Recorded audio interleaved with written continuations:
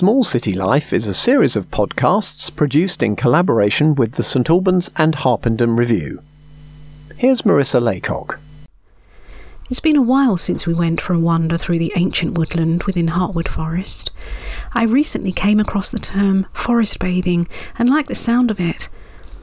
Apparently it is an ancient idea from Japan, Shinrin-yoku. Although it's a familiar concept and I'm sure the hippies must have adopted it at some stage. It involves switching off our minds and phones and walking amidst trees. Taking slow, deep breaths and absorbing the soft green light of the canopy of leaves, touching the bark or lying down on the soil and feeling Earth's slow pulse. My husband is more concerned with the practicalities of reading the map, so I let him lead while I consciously slow down my thoughts, relax my mind and experience being alive through my senses. I tune in and can hear birdsong and the crunch of twigs underfoot.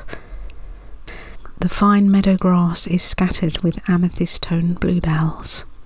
The air is so fresh, my lungs are humming, my nose is clear and my skin feels dewy. I feel as if I'm an inherent part of this woodland. When I think back to growing up in an inner city, going to the park with the family was always a delight, but nature there clearly doesn't exist on such a grand scale. Here, nature is wild, the land is vast and I can feel my smallness. Here the land is not a cultivated garden or park set up for my pleasure, and there is no background noise, no rumble of an aeroplane overhead or distant purr of cars. We emerge from the woodland a bit lost. I like the feeling and smile to myself. My husband has a serious expression and stops to look at the map more intently. I stand there enjoying the rich smell of honeysuckle. It's sweet and surprisingly intense. The trees arch over us, their leaves provide shelter, casting soft emerald green hues. Eventually we come to an opening and a field of rapeseed radiates bright yellow across the landscape.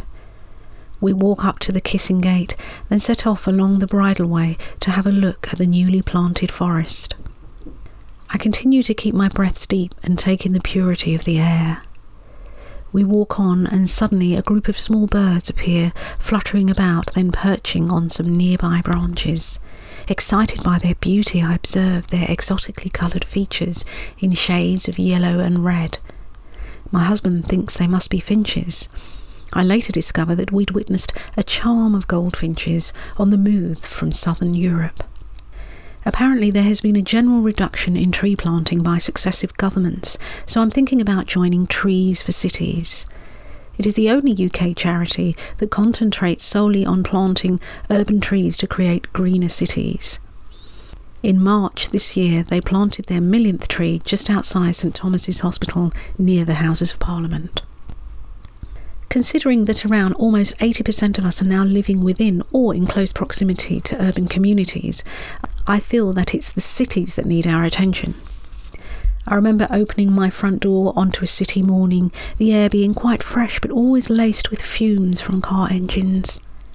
I'm fascinated to learn about urban biodiversity and recent trends such as living walls and green roofs. As we're all aware, trees are purifiers releasing oxygen and soaking up the city's pollution and noise levels, thereby contributing to city dwellers' sense of well-being. Trees create an aesthetic value, providing a variety of forms, colours and shapes. For me, it is precisely in the middle of a housing estate or on hospital grounds where trees make areas more attractive places to live and work. On our way out of Hartwood, we chat with a Woodland Trust representative about what a pleasure and privilege it is to go for a stroll in this forest. We learn that there are currently over 900 planning applications to build on this ancient woodland. I feel quite shocked by that.